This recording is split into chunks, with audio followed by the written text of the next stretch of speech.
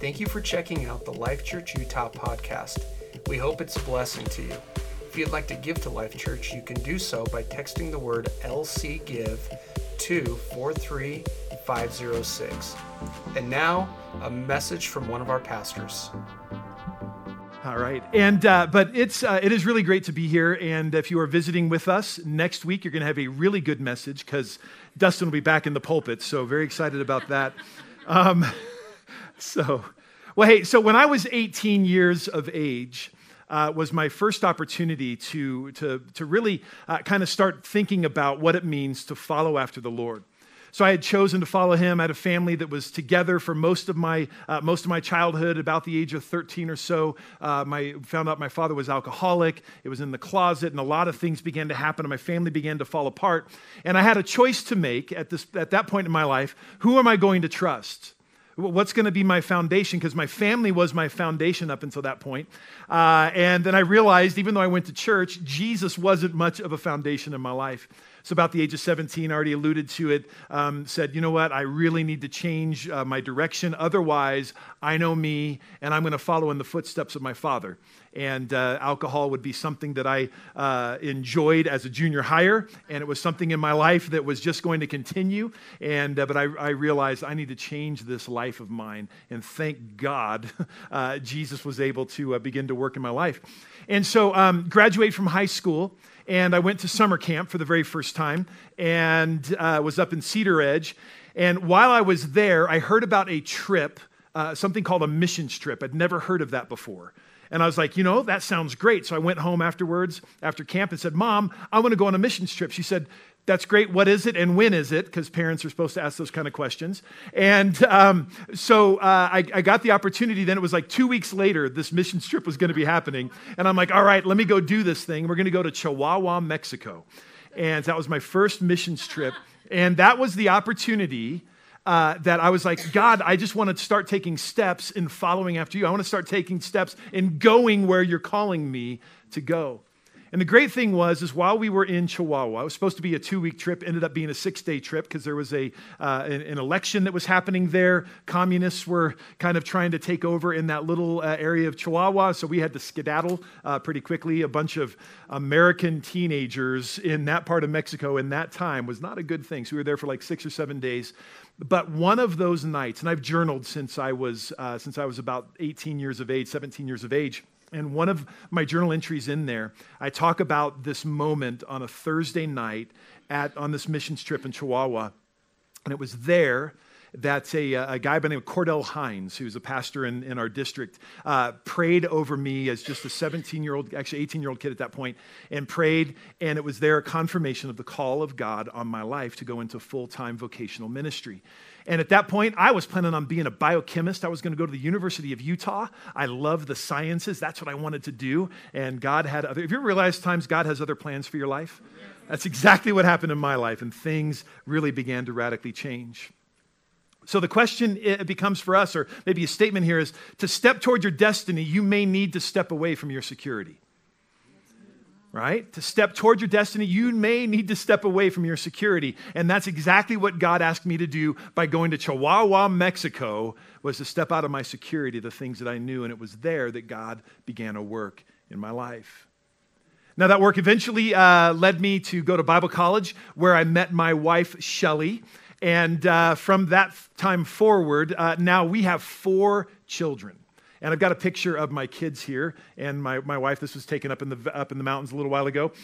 So there I am. My son is next to me. His name is Jason. He's 17 years old and available, so that's great.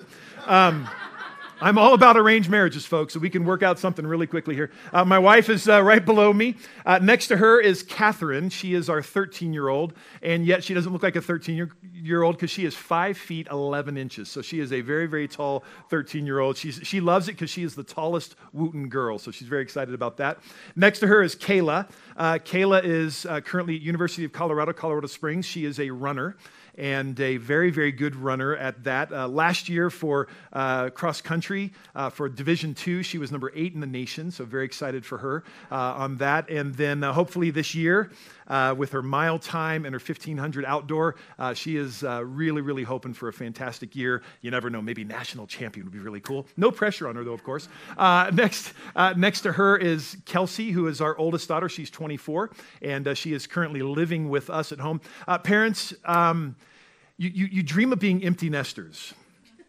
Right? I mean, that is one of those dreams. And parents, am I right? For those of you who have parents that are older or kids that are older now, you dream of being empty nesters. It takes longer than you think. So anyway, that's beautiful. So I am so grateful the way that God led my life by stepping out in faith, right, and saying, God, I want to go, even though it'd be much more comfortable for me at that point to stay in Salt Lake City, Utah, go to the University of Utah, and who knows how my life would have turned out. I think of another story of a friend of mine. His name is Jonathan Ferrant. And he was with his family down in Guatemala for many years, in Central America for many years. And they were missionaries down there. And one of the things that their family loved to do was they were divers. And so they would strap on the tanks and then they would go diving. And one of the things in Central America that is pretty popular to do for those who are certified is to go cave diving. And cave diving is a very dangerous kind of recreational sport. And this one time, Jonathan was up in the boat over on top of the water there, and his brother and father were diving below him. Jonathan was not certified at this point. He was 16 years of age or so, was not certified, but his older brother, and his father were. And so they went diving down with a guide and made their way down to some really beautiful caves.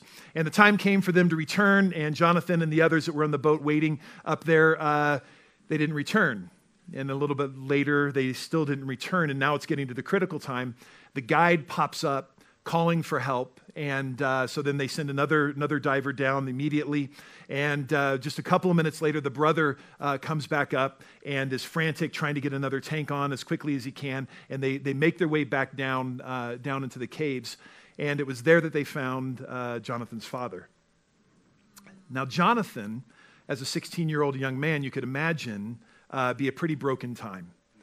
And his father passed away there in the caves doing something he loved, but his father obviously loved much more being a missionary and leading people to Christ. So they brought his body up, and Jonathan had to bring his father's body back to the shore with the other divers, and Jonathan's pretty broken. Well, he makes his way to Minneapolis, and at that time, I was a pastor at a church called Emmanuel Christian Center, and I ran a program called Master's Commission, which is a very intense discipleship program. And here comes the at that point, he's a 19-year-old kid at this point, still broken, kind of running from God, not really knowing what God wants for his life, kind of in that phase. You ever blamed God for things that have happened in your life? Still kind of wrestling with that and struggling with it. So we invite him to come be part of our program. He had arrived late, so he was with us for about 8 months of the normally 10-month program.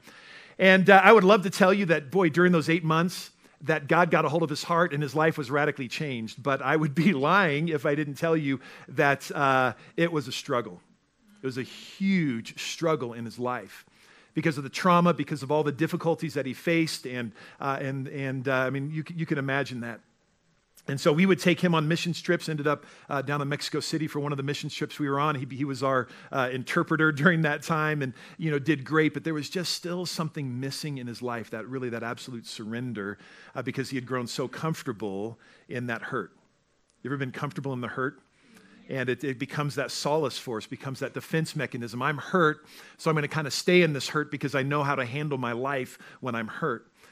And so eventually, though, he chooses, after graduating from our program, stays there at the church, does an internship, and somewhere in the process of all of that, he recognized that God had something more for his life. And so soon afterwards, a couple of years later, he gets married, and he and his wife, Alicia, they make their way down to Guatemala. They start a surfing missions program, teaching students how to surf, because he loved to surf. That was one of his things, and that was actually a big anchor for him prior. But he realized God can use gifts and talents and passions to do something unique and powerful. And so started the surfing camp, and then through the years now, they have been faithfully down in missions in Central America. A couple of years ago, or about a year and a half ago, there was a volcano that went off in Guatemala, near Guatemala City, buried a bunch of towns, and they were there with ministry in that area. A number of people that they knew passed away, and a very, very tough time for the ministry. However, they realized God wanted them to stay right there, and now they're building orphanages for all these kids who lost parents there. And I got a picture of them, Jonathan and Alicia, and this is them down. I wish I had a beard like that. It's just a fantastic facial feature. I need that. No shave November, right? I need to stop shaving. But this is them, and you see the smiles on there. They've got 5 kids, just contagious in their love, and it all started because he realized, I can't be comfortable. I need to step out. So the same sort of statement could be said. To step toward your destiny, you may need to step away from your security. There's this great story in the Old Testament. There's this guy by the name of Abram, and we see his story unfold in Genesis chapter 12. And Abram is this guy, comes probably from a well-to-do family, and all of his needs are taken care of, and he feels like everything is lined up for his future. We have our plans, right? And the things that we think, this is how it's all going to unfold. Well, one day while Abram is walking around, we don't know all the circumstances of it, but at some point, God begins to speak to Abram. And Abram came from a polytheistic society. There were lots and lots and lots of gods. One that they served was the moon god. That's in Ur of Chaldees, way back in the Old Testament times. And he received kind of a message and a calling from God. And this is what it says. The Lord said to Abram, leave your land, your family, and your father's household for the land that I will show you. I will make you a great nation. I will bless you. I will make your name respected, and you will be a blessing. I will bless those who bless you. I will curse those who curse you. I will curse. All the families of the earth will be blessed because of you. And I love the last phrase. It says, Abram left just as the Lord told him. Abram left just as the Lord told him. Think about the gutsy move that this was for Abram. Yeah. Leave your family, leave all of your comfort, leave everything that you know. And by the way, I want you to go to a place that you don't know. I want you to go somewhere you've never been before. Next week, my wife and I we're going to take a few days off, very excited. I'm not very good at taking vacations. I'm like really bad at it, as a matter of fact. I'm a terrible example for my staff. It's horrible. So I'm taking some vacation time with my wife, and I'm stealing her away to Islands of Adventure in Orlando. So I'm very excited about that. Now, we have been there before, but there's a place that I haven't been. There is the Universal Studios side of that. And I got to tell you, I'm a little bit nervous because I've never been there before. But I feel like God is calling me and my wife to go to a place I did not know. So for Abram, far more difficult for him to go to a place he did not know. He's uprooting everything that he knows, taking his family, all of his flocks, taking his extended family with him. So God's revealing what Abram needs to do, and I love that phrase, to leave and go. Leave, Abram, and go. Now, I don't know about you, but there are times when God has asked me to do something and I start entering into negotiations with God. Anybody ever tried to negotiate with God? Yeah. You always lose, by the way, just so you know. But if you're a teenager, and I know this because I recently graduated college with my master's degree, and I know this part of it.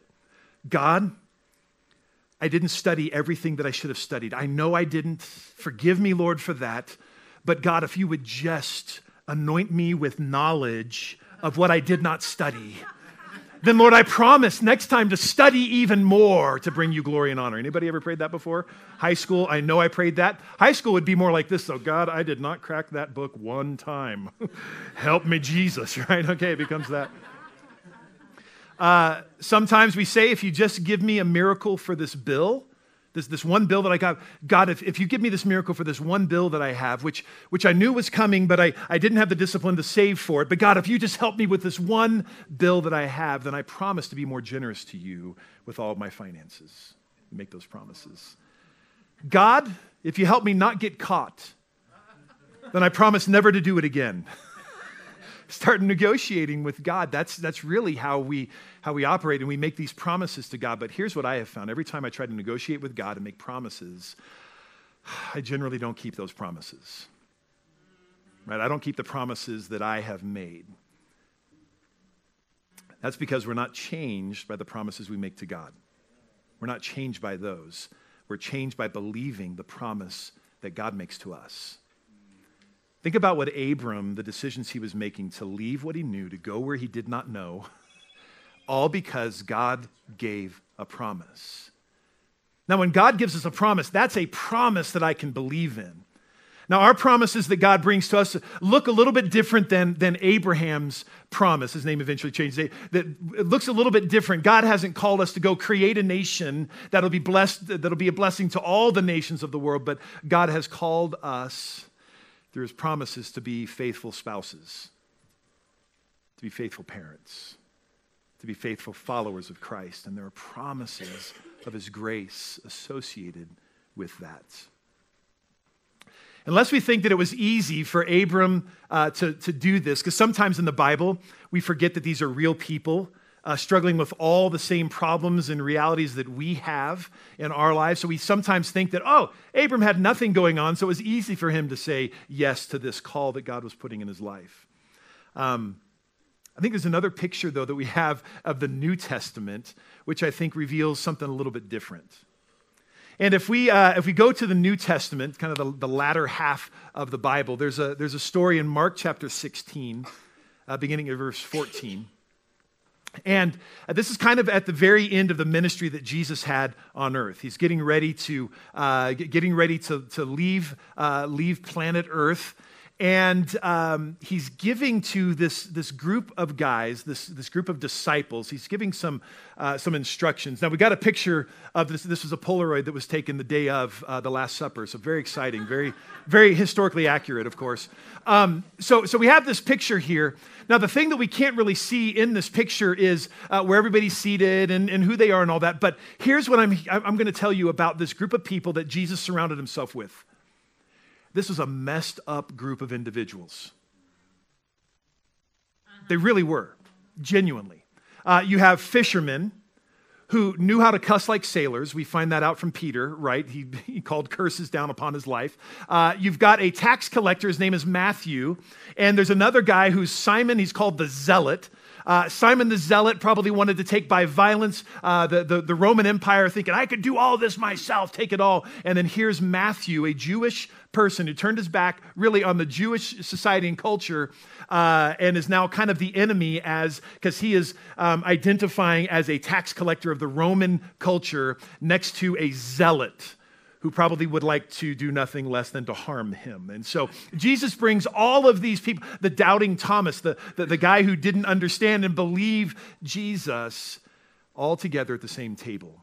Notice, I think it's funny, so I don't know who put this together, but you've got James, Andrew, Peter, and John all on one side. These are the fishermen all on one side, and surrounding Judas. Jesus is like, I know what's going to happen. So I'm going to make sure that I got the muscle right around this Judas guy. You've got Simon next to Matthew. Looks like they're arguing. Thaddeus in between them. You've got Thomas, doubting Thomas. Jesus is holding him close, right? Brenna right there. So we have this picture that Jesus is trying to corral cats, right, when it comes to his disciples. They weren't perfect. They were broken people. They didn't have it all together. Does it sound like us? Right? How many of you have it all together? Man, write that book. Oh, Pastor Dustin does. That's exciting, man. Write that book. Can't wait. Man, that's great. Let me know how you do that. But this group, after the crucifixion, after the resurrection, after rumors that Jesus was back, Jesus meets them. And here's the story. Mark chapter 16, verse 14. It says, finally, he appeared to the 11 while they were eating. The 11 because Judas is now no longer part of the 12. Finally, he appeared to the 11 while they were eating. Jesus criticized, never realized Jesus did this, but Jesus did that. Jesus criticized their unbelief and stubbornness because they didn't believe those who saw him after he was raised up. So people were coming to the disciples saying, hey, we saw Jesus. We saw him, we met with him, we walked with him, we saw him, and yet the 11 really didn't believe. I remember Peter and John, they had gone ahead and they'd gone to the tomb and they had seen the empty tomb, but at this point they hadn't seen the risen Jesus, and so there was confusion. They didn't know what to believe. And here's what I love about this passage of Scripture. People that don't have it figured out, people that were a bit confused about what faith means, people that were struggling with relationships, people that were probably fearful, people that were struggling with their life. Listen to what Jesus says next. He said to them, "Go into all the world and proclaim the good news to every creature." These are people that didn't have it all figured out.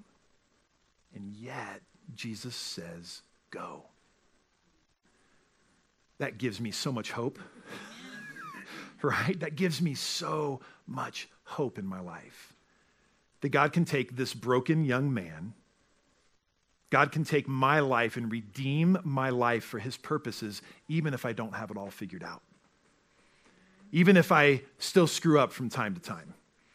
Even if I still don't follow him, even if I don't love my wife perfectly, even if I don't love my children the way that they deserve, even if I don't pastor as well as I would like to pastor, Jesus still says, "Go." Yep, sure does. To step toward your destiny, you may need to step away from your security. Yep. Right? I mean, over and over and over again, we see these stories in the Word that we need to make sure that we follow after what God has called us to do.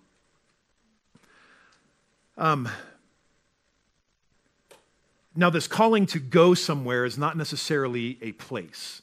Abram, it was a place. For these disciples, it was to go into all the world, and so there's a place. But I think at times, just like what we saw in the story of Jonathan's life, that thing that God is calling us away from can be the hurts, can be attitudes, can be lack of love. I was talking with somebody over coffee the other day and chatting with them, and I said, okay, so what has God called you to go? Or where has God called you to go if it's not a place? Where has God called you to go?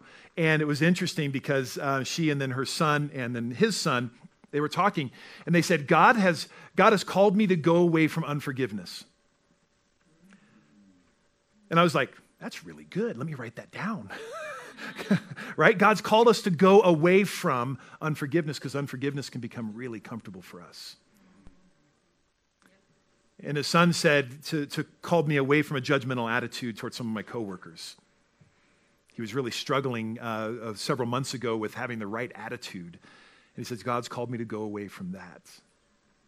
And I love that because that helps me realize that God isn't necessarily only calling us to go somewhere. However, God might be calling you to go somewhere, someplace. But I know God is calling all of us out of our comfort zones that would lead us to believe that we're okay where we are. So the question is, what's God calling me to leave? Where is he calling me to go? And then very quickly here as we wrap up, what is it that keeps us from going? What is it that's the thing that keeps us from doing what we know God has called us to do? Fear. Absolutely. Fear, and I don't know about you, but that really does become one of those things in our life that crops up. Fear of the unknown, fear that I'm not going to live up to some sort of ideal that I have already set up in my life. But that's why I go back to the disciples. They went in spite of their problems, in spite of the difficulties, in spite of the hurt and the pain and all of, they went and absolutely changed the world. They could have been satisfied staying in that upper room where they were just kind of hanging out before Jesus got there and been said, hey, that was great, man. We had a wonderful 3.5 years, but we're fearful of the Roman Empire. We're not going to do anything. But Jesus called them to go. We can't let fear control us. We have to live by faith. Here's what Hebrews says about that. Without faith, it's impossible to please God. Because anyone who comes to him must believe that he exists and he rewards those who earnestly seek him. Now, those rewards, as soon as we hear the word reward, we think money, right? That's what we always think is money, right? Reward. I'm getting a reward. The rewards are so much better than money, right? Because the rewards, I believe, that we receive from the Lord, the true riches, I think we talked about that a number of weeks ago, the true riches that we have are the lives that we tell about Jesus Christ. They get transformed and changed. They get connected to a community of faith just like Life Church Tooele, and their lives are touched. They go tell other people about what Jesus has done for them, and then they go, those are the true riches. Those are the rewards I believe that we receive, right? Is that we have that knowledge that Jesus has been with us. But if you don't go, you'll never know. If you don't go from that place of comfort and security, you will never know the courage that God has for you to step out in faith. One last thing here really quickly. I don't know if you call the worship team back up or... I remember after receiving that call when I'm 17 years of age to go into full-time ministry. And I remember my family, my extended family, saying this phrase to me. And it was my grandparents who said this to me. Well, Rich, we know this is a phase in your life. Anybody ever been told that before? Oh, this Christian thing is a phase in your life. You're eventually going to grow out of that and have a real job. That was really what was said. And I've never grown out of it. This is all I know, right, for the last 27 years of my life. You're going to grow out of this phase. This is a phase I never want to grow out of. That phase of faith in my life that says, Jesus, I want to have that obedience to you. God, I don't want to live fearfully. I want to live faithfully in my life. And the great thing is, you don't have to have faith to finish. You only have to have enough faith to start. Right? You don't have to have it all figured out. The disciples certainly didn't. Abram certainly didn't. And yet what they found was every step that they took, that God was right there with them. God was right there with them. God was right there with them. You don't have to be afraid because you are never alone. You're never alone. I'm going to invite you to bow your heads for just a moment. You're here today and or maybe watching online, and you recognize that God wants you to go. To go from somewhere to somewhere, even if you don't know where it is, but you know that where you are right now is unhealthy because of an attitude that has just crept in, and that bitterness has got that root deep in your heart. Maybe God's calling some of you to somewhere. Maybe God's calling some of you to missions work. I know people who've received calls just like that in a setting just like this that radically transform their lives. They know that call had been there for a long time, but they had allowed fear to step in rather than faith. Maybe there's unforgiveness.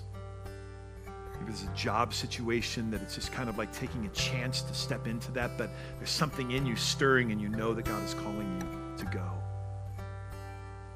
I want you to think of that one thing. What is that one thing in your life that God is calling you to go to? Away from that security, away from that comfort zone, to that one thing. What is that? Hold it in your heart. Father God, you see all of these one things. And God, I believe that you're going to be challenging Life Church Tooele, everyone who's here today, God, to begin to step out in faith rather than to sit back in fear, because God, you are calling them to go. To move away from comfort zones, to move away from security, to move away from it, because God, it's there that they find you. Just like Abram, just like the disciples, just like my friend Jonathan, just like even in my own life, God, that every time I have stepped forward in faith, you have been there because you are a faithful God.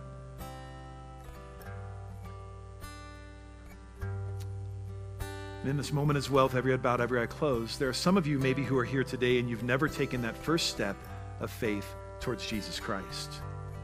You've been comfortable where your life is, but you recognize that you need God on your side, and right now, you know He's not on your side. We pray that today's message is a blessing to you. For more information about Life Church, check us out at lifechurchutah.com.